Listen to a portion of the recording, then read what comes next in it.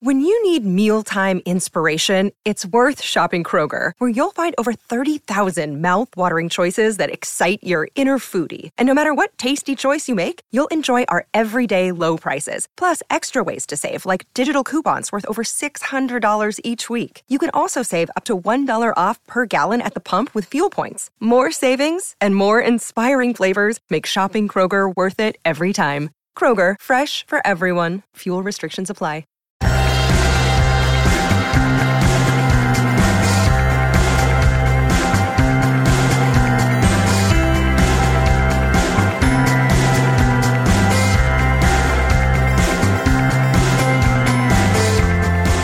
Hello and welcome back to another episode of Beyond the To-Do List. I'm your host, Eric Fisher. This is the show where I talk to the people behind the productivity. This week I'm excited to share with you a conversation I had with Paul Jarvis. He's back on the show to talk about his brand new book, Company of One, Why Staying Small is the Next Big Thing for Business. And this isn't just about, hey, how can we make our companies not grow? Or why is minimalism a virtue inside of business and other things that you might have, thought-wise when it comes to this conversation. That's not it, although we do touch on that. But it's more about deciding what success is. It's more about deciding what's most important in your life and in your business. And it's really about growing your business, not just size-wise or money-wise, but growing it in the right way, for the right reasons. In other words, being rich from the things that really matter in terms of fulfillment in your career and not just in terms of growing your business for the sake of growing your business because everyone says you should be growing your business and do it just like them, etc. So it's a really fun conversation. I really enjoyed having Paul on the show, and I'm definitely going to have him back soon. This is all about having a better, smarter business, and it doesn't just have to be small businesses that learn from this conversation. You could be in a bigger business and really learn a lot from this book. I am completely convinced. So anyway, I'll get out of the way and just say, enjoy this conversation with Paul Jarvis. This week, I'm welcoming back Paul Jarvis to the show. It's been too long, but welcome back. Thank you very much. Yeah, it's been 3 years? It has. I had to look it up, and it was 2015, and I honestly could not believe it had been that long. But also the fact that, the show has been going for, 6.5 years now, and that was, half the life of the show from 2015 to 2018. So I don't know. I don't know whether to feel good or bad about anything anymore, really. Both. I feel good and bad about you being back on the show, Paul. So... Oh gosh. But the funny story is I saw you tweet out about this book that you were coming out with, and I immediately said, that looks like an amazing book. I need to have you back on the show. Made a note to get in touch with you. And then the person that was promoting it for you or doing the reach out, had already reached out to me within a half an hour before I even got to reach out the other way. So it was meant to be. I'm super excited to talk about this though. And the book is called Company of One, Why Staying Small is the Next Big Thing for Business. I hope the emphasis on the word small there was helpful. This is contradictory to a lot of things a lot of people see when they look at the online space and look to their favorite entrepreneur that's, quote, killing it. So what is a company of one? First off, and then we'll dig into this a little bit deeper as to why, this is the same old thing for you. You make your own rules, and I like that you're putting this out there. Yeah, so I think to define a company of one, I would say it can be a business of any size, first of all. I don't technically run a one-person business. I think it'd be hard. You would have to be much smarter than I am to be good at everything. But I think the point of a company of one is that they question growth, because not all growth is good. Not all growth is beneficial. And in fact, some growth is detrimental. And so I think if we start to think about growth as being, let me consider this instead of let me 10x all the things at all times forever and ever, I think we can get to much better decisions about where we want our business to go and what we want our business to actually do. That was the thing I wanted to clear up first and foremost, was this whole idea of the title being Company of One. For a lot of people, that right there conjures up this idea of this made up word, which is a mishmash of other words. Solopreneur.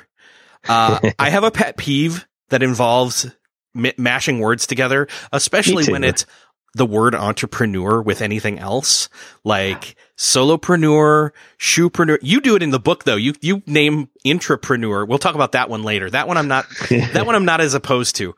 But it's almost like when political crises come out, everything then becomes something gate.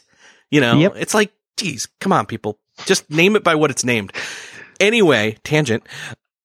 The whole point being, yes, that was the pet peeve I was going to have with you before I read the book, was this idea of, we don't have to be a one-man band, in other words, and be a master of everything in order to function, because that's not productive.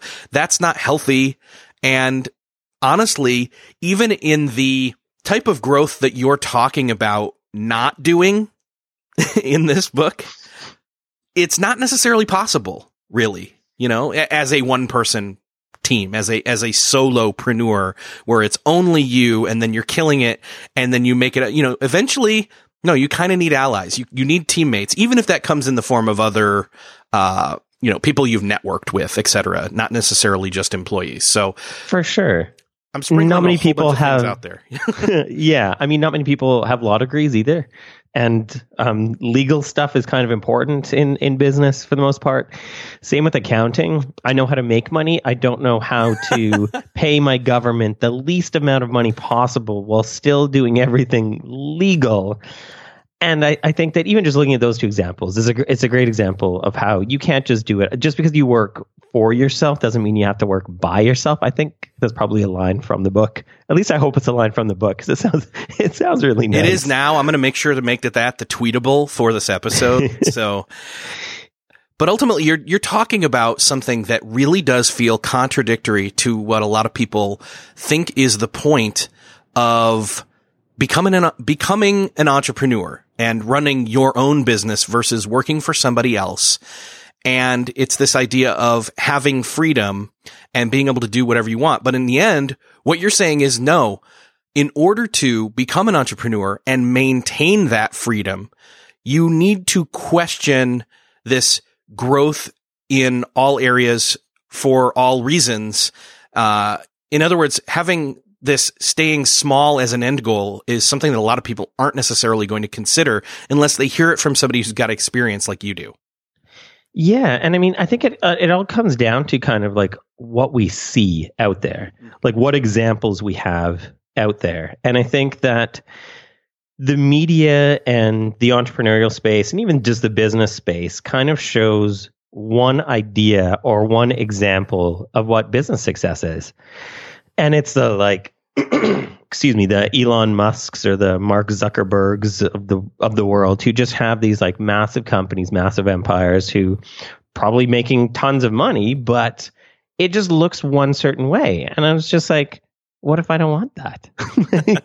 What if I don't want to testify in front of Congress? What if I don't want to have a couch in my office like Musk does because I don't have time to actually sleep or see my family? Like, what if I don't want those things? What if I don't want to hustle like 24/7? What if I just want to have a business that supports the life that I want so I can not have to focus on the business at all hours of the day? What if I want to define my own version of success? And what if I want to move towards that instead of moving towards a version of success I don't actually want? Because one of two things will happen in that case. I'm either going to achieve it, in which case I've achieved something I don't want, or I'm not going to achieve it, and I'm going to feel like a failure for not achieving something I didn't want in the first place. Seems like a lose-lose. I was just going to say, that's a lose-lose. You got what you didn't want, or you got it and you didn't want it anyway. So what's the third route? The third route is starting a business, making decisions based on what you want. I think the term lifestyle business gets a bum rap because it's kind of defined in one way, where you like have a laptop on the beach and in the other hand you're sipping a Mai Tai or some kind of drink with like one of those little umbrellas in it. Do those still exist anymore? I'm sure they do. They probably do. But that's not what I want, so I don't want to go after that either. That's not success for me. Yeah. I mean, also, sand and laptops don't mix. Like, getting sand and technology just isn't a good thing. And I think that version of lifestyle business doesn't appeal to people. Even people like Tim Ferriss, who wrote 4 Hour Workweek, nowhere in the book does it say you only have to work 4 hours. Like, that's not the point of the book. And so I think every business is a lifestyle business. I think that regardless of what you do for work, it comes with a certain lifestyle. If you work 9 to 5 at a corporate job, then you have a lifestyle based on that because you have your butt in a chair from 9 to 5, Monday to Friday. If you work at a venture-backed startup, you have a very specific life where your investors are probably going to want you to work and not sleep 99% of the time unless they're smarter investors. And so I think if we think about, okay, if we're going to work for ourselves, if we want to do that and we want to be entrepreneurs, not solopreneurs or momtrepreneurs or whatever other mashup that there is, it's all just entrepreneur. It's all just entrepreneur. It really if you want is. to be an entrepreneur, yeah. So if we want to do that, then based on the life that we want, how can we shape our business around that? So it's a lifestyle business that makes sense. And I think if we start to think about, well, if that's what a lifestyle business is, that actually sounds kind of appealing. And even if we're not sitting on a beach sipping Mai Tai, I also don't like the sun. Dude. I don't want to sit in the sun. Like, I maybe want to get a couple minutes of sun, but then I don't want to sit on the beach all day lying in the sun. But I think, like, if I think about, okay, what's important to me? What's important in my life? Why did I start my business in the first place? What's the purpose of it? What do I want out of it? Then we can start making better decisions. And sometimes that means not growing. Like, sometimes that means saying, I don't actually want this. Even if everybody else in the world or everybody else in my life is saying, well, if you're succeeding, you should be growing. And if you're not growing, you're not succeeding. It's like, what if I don't want that? And I decided a long time ago that I don't want that. I don't want to promote myself, for example, out of a job I like doing. If I hired a staff of 20 to do the writing and designing I do, then my days would be taken up managing people doing the job I wish I was doing. And I would just be jealous. I don't want to run a business that I'm just jealous all the time of my staff. I just want to keep doing the work that I actually like doing. I love spending my day writing. I love spending my day designing. So that's what I want to do. And I want to optimize for that life as opposed to just growing in all directions at all times and ending up with a life I don't like or a business I don't like. Oh, yeah. See, and there's the danger right there is when people jump ship out of the, or whatever, take the leap, whatever metaphor you need to insert here for you to understand that you step out on your own as an entrepreneur. There's this sudden pressure that now that thing, whatever it is you're doing that is going to bring in money instead of the paycheck that was steady and consistent and constant, it now has this pressure on it, and you don't want to beat it to death or have it, be boring or, you know what I'm saying? Like, and I think there's a certain amount of stress on it to grow it so that it can sustain itself, right?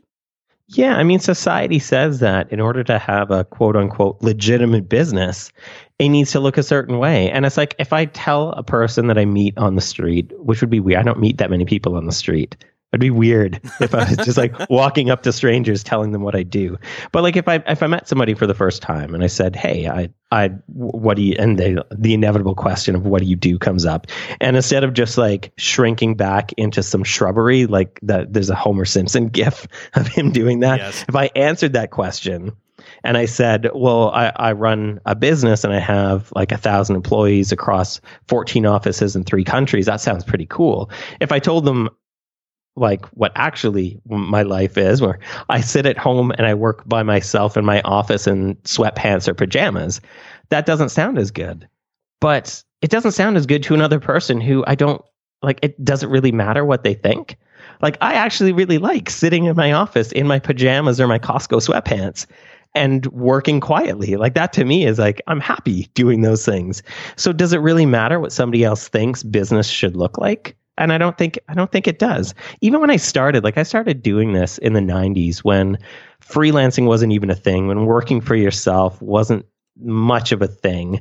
And people were like, "Well, I don't understand what you do. Like, you quit your job. So what are you going to do for work?" And I would tell them, like, I work for myself and I do things on the computer for clients in different countries. And they're like, "But I don't understand that."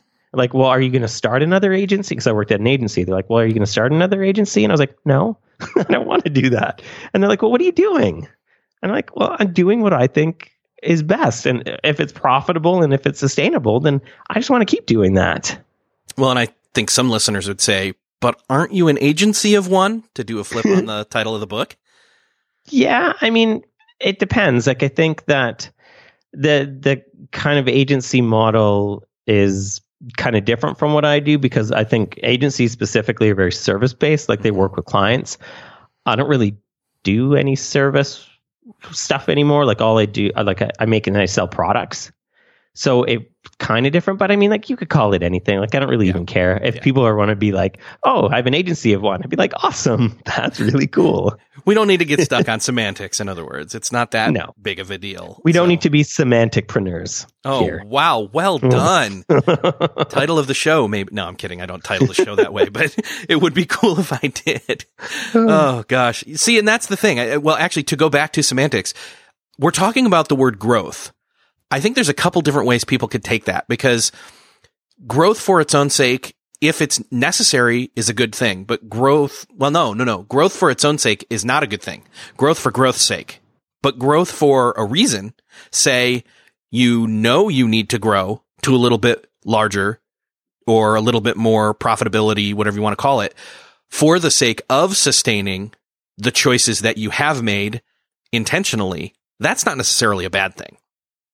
Yeah, I think it all comes down to the way we think about growth at different stages, because, like, I would never say that I'm anti-growth, because when we start a business, we start at zero, and at least most of us do.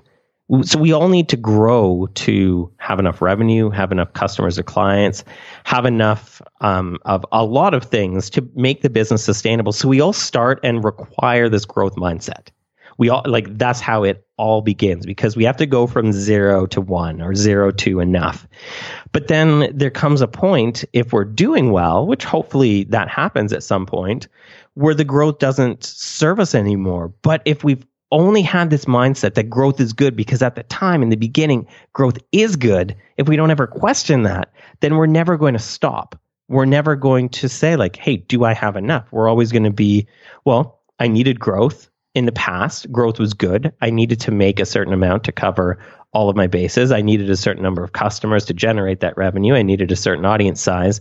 If we don't ever question that, if we don't ever question, like, hey, maybe there's a point where I have enough and I can focus on optimizing instead of growth, then I think we're doing our businesses a disservice. And I think that's what happens a lot of times. Is it's even unconscious, where we don't necessarily think we've adopted a growth mindset forever. We're not conscious of that, but that's kind of what happens, because we all start and have to go from 0 to 1. We all have to grow to enough. But then if we reach enough, we can then things can actually change. And I think that's kind of the point of the book, is that, hey, if we determine what enough is, and it's different for each of us, it's different for every business, just like success is different for everyone in every business.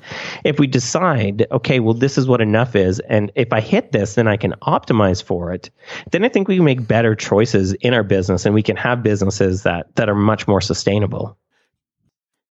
Still searching for a great candidate for your company? Don't search, just match with Indeed. Indeed is your matching and hiring platform. With over 350 million global monthly visitors, according to Indeed data, and a matching engine that helps you find quality candidates fast. Ditch that busy work. Instead, use Indeed for scheduling, screening, and messaging so you can connect with candidates faster. I wish I had Indeed when I was in the hiring process in roles in the past, because it is a slow, arduous headache of a process to find the right people. Or, at least it used to be. Join more than 3.5 million businesses worldwide that use Indeed to find and hire great talent fast. In fact, in the minute I've been talking to you, 23 hires were made on Indeed, according to Indeed data worldwide. And listeners of this show will get a $75 sponsored job credit to get your jobs more visibility at Indeed.com/to-do list. Just go to Indeed.com/to-do list right now and support our show by saying you heard about Indeed on this podcast. Indeed.com/to-do list. Terms and conditions apply. Need to hire? You need Indeed.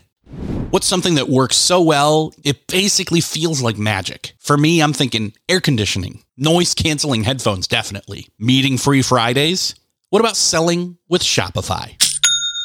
Shopify is the global commerce platform that helps you sell at every stage of your business. From the launch your own shop stage to the first real store stage, you don't have to just sell your own stuff anymore. With Shopify Collective, you can curate products to sell from brands you love and give your customers more variety and your business more sales. Shopify is your no excuses business partner. Sell without needing to code or design. Just bring your best ideas and Shopify will help you open up shop. Shopify also helps you turn browsers into buyers with the internet's best converting checkout, 36% better on average compared to other leading commerce platforms. And sell more with less effort thanks to Shopify Magic, your AI-powered all-star. Sign up for a $1 per month trial period at shopify.com/beyond. Again, go to shopify.com/beyond now to grow your business no matter what stage you're in. Shopify.com/beyond.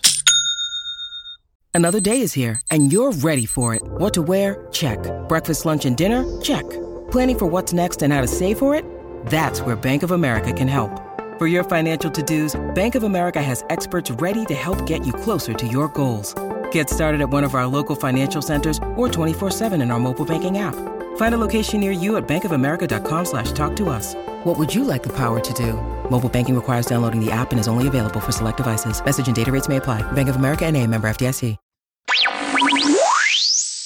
I think what you're talking about here is in the book, you talk about this type of growth, but you talk about it as traits of what a company of one has. In other words, there's 4 traits: this resilience, this autonomy, the speed, and the simplicity. And when I look at the 4 of those put together, and I think we should spend a little bit of time talking about those each individually, but Sure. When I look at them all 4 of them put together, I see this other kind of growth.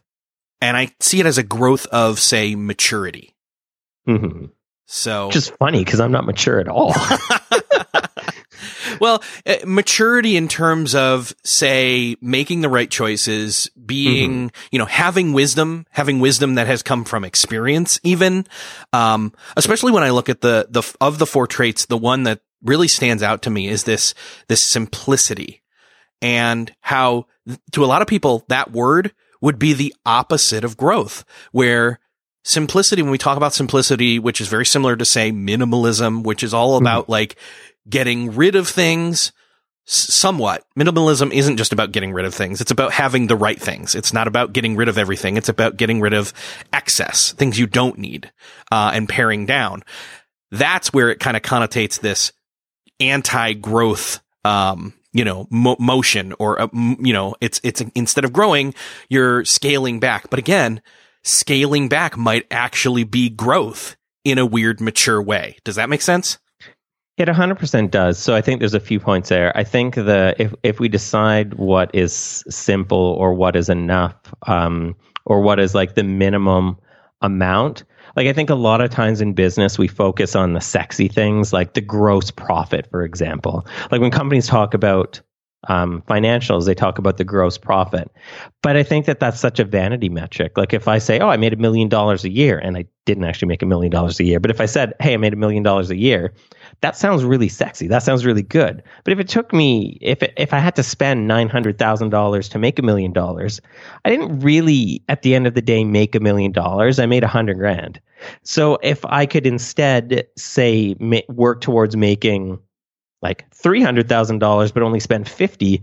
In fact, I've actually, my margins are better. I've actually taken home more profit in that case. And it can be a lot more simple to make less money at a higher profit than it is to make a lot of money when you have to spend a lot of money. And I think I guess I kind of consider myself a minimalist. Like if you looked at my house and the lack of furniture, you'd probably say that I am a minimalist. Like taking away what you want and kind of living in hardship. I think it's just like I was talking about with business. I think it's figuring out what is enough and not really going past that. And I mean, for myself, for running a very simple, minimal business, I try, like that to me creates certain freedoms. So the first is freedom from excess financial worry, because if I'm spending less, it takes less for me to become profitable, like we just talked about. Freedom from the stress of being busy. So if I have a very simple, minimal business, I'm not busy all the time. And I think in our society, we kind of mentally reward people who are busy. Like, oh, they must be successful. They're really busy. And to me, it's like, I don't actually want to be busy all the time. It's okay to be busy sometimes, but if I'm busy all the time, then I feel like that's going to lead to stress. That's going to lead to burning out. That's really just me. Like, if I'm busy, I'm not prioritizing my life properly. And that's really what it comes down to. Yeah. If I'm busy a little bit, then that's fine. If I'm always busy, if that's the default state, then I'm doing something wrong. Yes. If default mode is the switch is switched over to hustle at all times, then something's wrong. I don't think there's anything wrong with the word hustle. I think there's something wrong with the switch always being switched over to that setting, though. Yep. Yeah. If that's the default state, then that's hard. There's some TV show about app developers, and I can't remember what the quote was, but the guy was talking about how he's so busy he doesn't have time to like see his kids or his family. And I'm like, is that like, are you really hustling smart there, dude? Like, that doesn't seem right to me. That doesn't seem like, I don't know why it would work. Like, if I was so busy that I couldn't have any life outside of work, like that to me doesn't seem successful. That to me doesn't seem like I've prioritized correctly in my life. Yeah, I'd have to question, like, at what point do you get to the point where you realize that the worth that you're getting out of life is just, you know, what you've plugged into, what you've hardwired into your brain as to it wrongly, obviously, that is providing that benefit, that is providing that worth in your life. Like, at what point do you realize, hey, there's nothing coming through the pipes here, you know? Yeah. Ugh. It doesn't, it doesn't make sense. I mean, like, I've been there, like in my 20s when I was stupid for lots of reasons, not just this. I was like, well, maybe I'll be a success if I make $1 million a year. So if I'm not working, I'm not making money. Therefore, if I'm always working, I'm always making money. I'm always working towards this $1 million goal. But I mean, like, it was dumb because one, like, I didn't need $1 million. Like, it just would have been something nice to achieve. It was a goal that had no value attached to it other than like ego, I guess, would be the value attached to it. But I don't need to work all hours of the day. Like, if I know, it doesn't even seem smart to me. And I also think that, I mean, you know a lot more about productivity than I do, but it feels like sometimes work takes up the space we give it. So yes, if we give ourselves like 9 to 5, our work is probably going to take 8 hours. If we give ourselves like 9 to 9 or 9 to midnight, we're probably going to fill that with work. If we give ourselves less time, we experiment with like, maybe I only need to work like 4 or 5 hours a day. Or maybe for myself, like I can only get a certain amount of like very mindful work done. Like I can probably max out at about 2-3 hours of like writing or designing or coming up with like really intensely creative stuff. And then I probably have a couple more hours where I could do like admin work or just work on my business instead of in my business. But past that, I feel like I just can't get more done in that time, or it's not the best use of my time. So I'd rather come back at it another day. Well, and then the freedom there is if you're really good, you go the opposite direction of not just, 8 to 11 or 12 at night. You say, hey, I challenge myself to this. What if I went from 8 to noon and ate lunch? Yeah. And then if by the time I'm sitting and eating lunch and relaxing, I got done the things I needed to do because I said I only could work on them in the morning, you go see a movie or something as a reward. I don't know. I'm throwing that out there. Yeah. It's like, but again, there's the lifestyle. There's my lifestyle right there. I'd love to work in the morning and then have lunch and go see a movie. You just want to go see Bohemian Rhapsody every afternoon. Yes, that and like Creed 2, and maybe once my kids got home, I don't know. Anyway, that'd be fun. Yeah.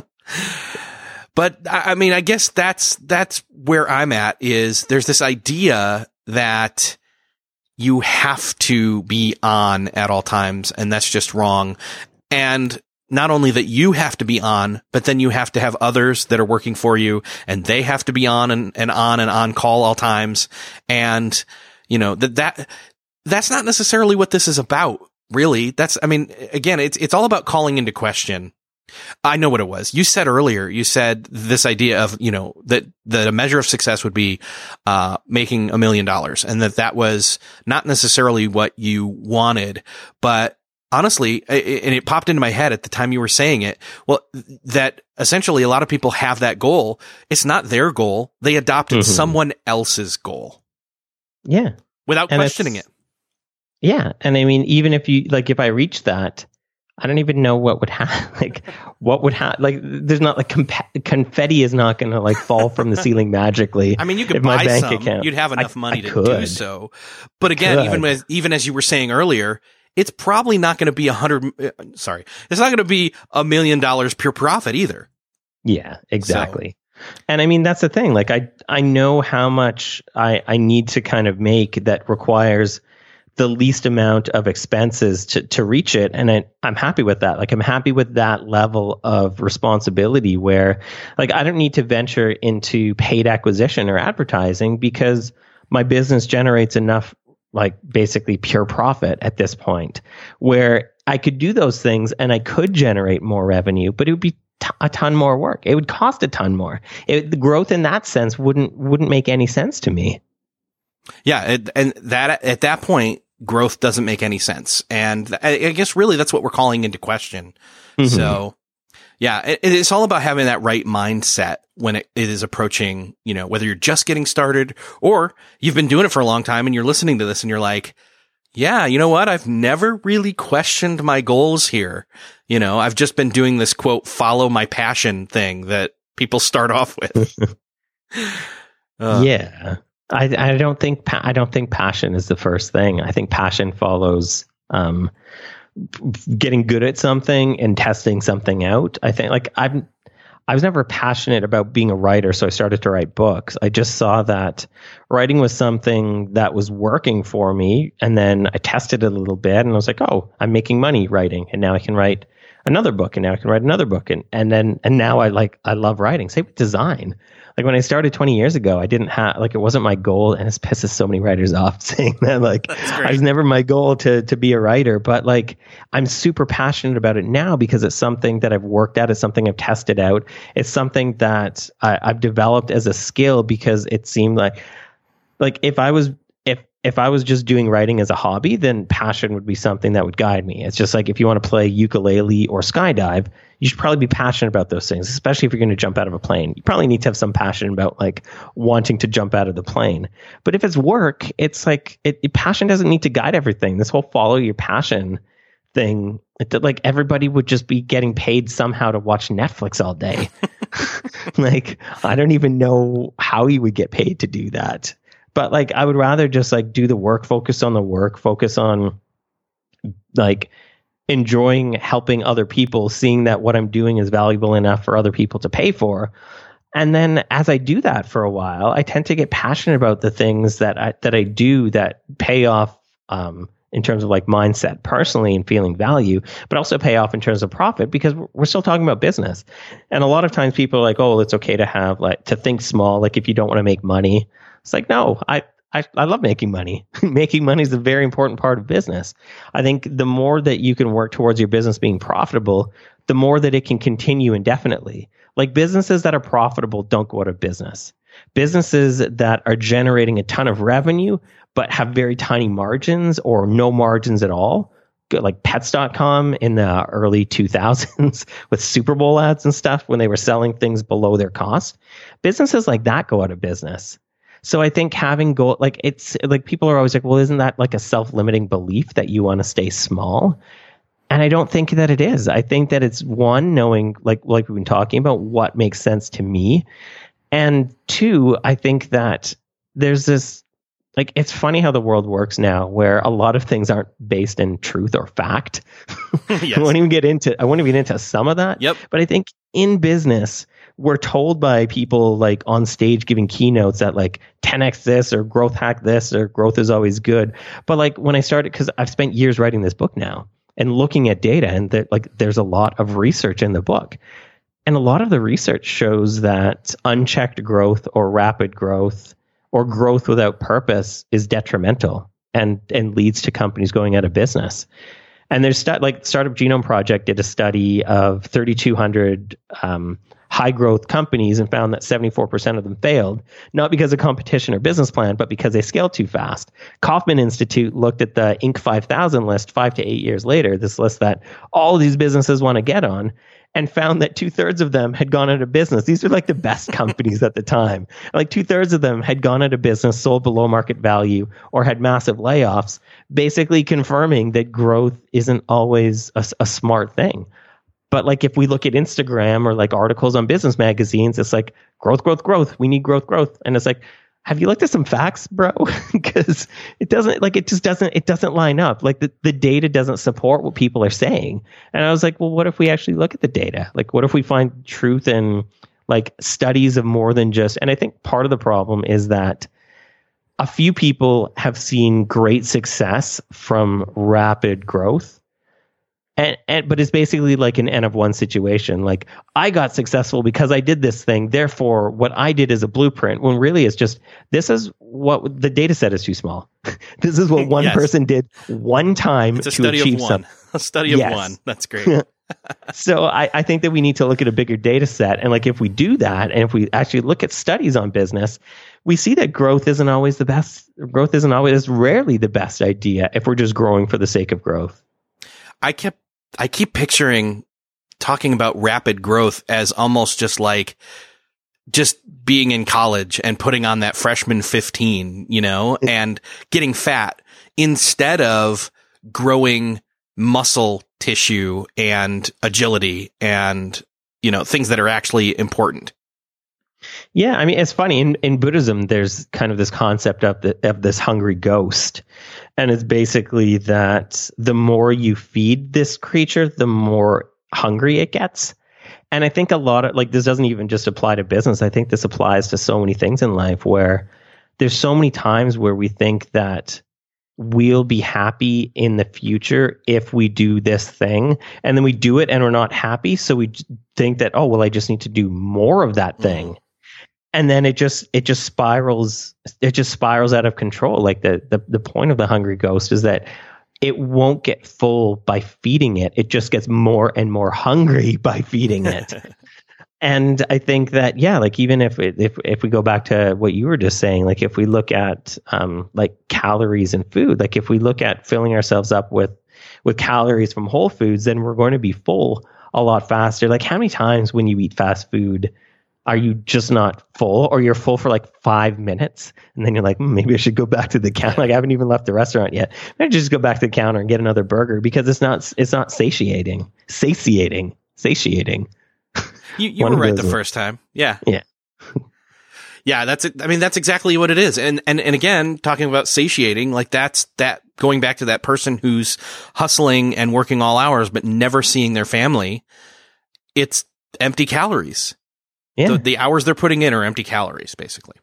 Yeah, and those can taste good. Like, I haven't had fast food for 10 years because I'm vegan, but there's a restaurant in Canada that now has Beyond Meat, like a fake meat burger. Yeah. I was like, let's try some fast food. It was tasty, but again, like, I was not full for very long after trying it. I do want to make sure that people hear us, that we are not saying making more money is a bad thing. By any means, or not by any means, is making more money a bad thing, if that's the goal, because it allows you to reach those other goals that you yourself have chosen. We're just saying, like, question what goals you've already put in place, or what subconsciously you're aiming at when it comes to having, set your defaults.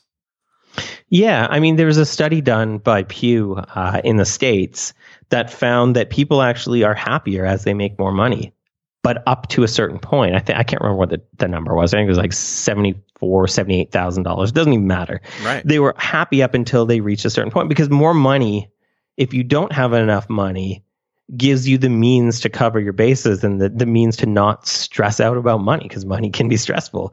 But then the study also found that past a certain point, people were actually more unhappy the more that they made. So I think it's finding that, like, the juicy middle where you've got what you need covered, but it's not costing you so much to keep going, and it's not costing you so much in terms of resources or expenses or personnel or infrastructure to keep going. Like, I think it makes sense to kind of figure that out. And it's different for everybody. Like, one of my buddies has 4 kids. Like, what he needs to bring home is a lot more than what I need to bring home because I don't have kids. And so I think even people that live in San Francisco versus somebody like me who lives in the woods on an island, like, my cost of living is not as high. And so I think it's important to kind of figure it out for yourself a little bit and kind of figure out like what that sweet spot is, because I think that there can be enough. And I think that, like I definitely love making money, but I wouldn't love if making money required a lot, like to make 10% more, if it required 50% more work. Yes. Doesn't make sense. If it required 50% more responsibility, that would not make sense for me. So I think that there's it's about finding that nice middle ground, that like top of the bell curve where it's not like falling off on either side into badness.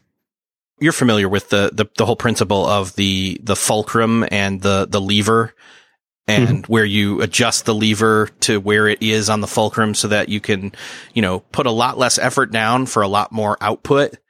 Yeah. And to me, that's the illustration of what I kind of strive to go after when I'm talking about productivity. It's not necessarily about being busy or getting more done.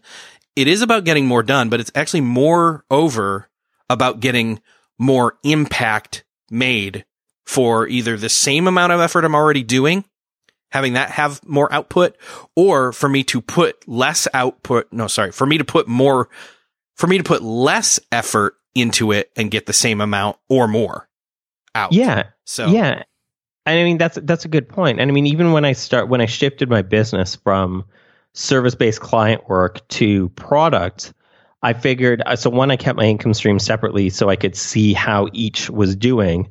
But what I was kind of moving towards was my product business will be considered a success to me if I can make as much as my service business did, because my service business did really well. If I put in less work to make the same amount of money, it would be a success. It wouldn't be a success if I had to put in more work to make the same amount of money or the same work. So I actually like doing client work. So, I mean, I think it's good to kind of consider all of the sides, even outside of talking just about finances. Like, for me, I know what the right audience size for me is. And if I'm speaking specifically for something like my mailing list, I know that the size that it's at, it's 30,000 people. If I know that the size that it's at, they're going to, they generate enough revenue for me to make my business profitable, which is great. And I love that. But if my audience grew too much, then when I send an email, my list is called the Sunday Dispatchers, which makes sense because I send emails on Sunday, and I get a couple hundred replies every Sunday when I send out an email. If my audience was like 1 million people and I got thousands of replies, or 10 million people and I got thousands of replies, I'd lose that connection with them. And that connection, I really like that connection. 2, it really guides me. Like, I think business is about serving other people well, because they're giving you money to do it. So I feel like because my audience is the size that it's at, and I don't work at growing my list anymore, because other than to offset the churn, it doesn't make sense. Sure. Because I like that I can have a conversation with all the people that want to have a conversation with me. I like that I can learn from them just as much as they're learning from me. I like that I can kind of see, okay, there's a pattern here. This is what people want. This is something I know how to do. So maybe this can be a paid product that I can offer, because I know that this is kind of what a bunch of people on my list are struggling with. And I like that I can have that interaction and I can learn directly from them, as opposed to having to send out an email that's like no reply at domain name. And if somebody replies, it just goes into a void.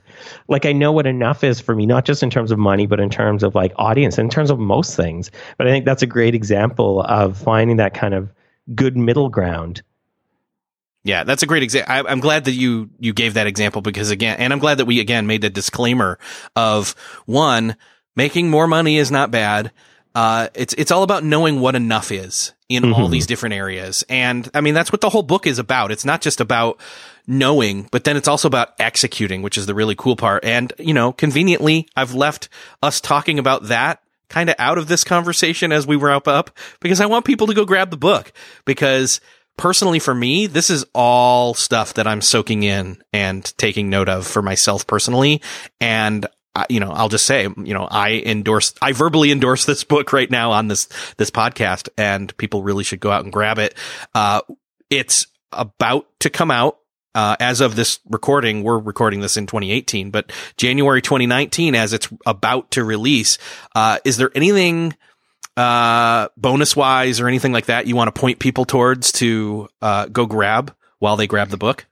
Yeah, I mean, if they go to the website for the book, ofone.co, there's a bunch of bonuses on there. There's a bonus podcast for the book. If it's on pretty much anywhere you listen to podcasts, called Company of One, where I share a few stories from the book. I share a few audio interviews and audio snippets from people that I interviewed for the book, like Jason Fried, Danielle Laporte, Laura Roeder, the Studio Neat guys, Dan Provost, and a few other people.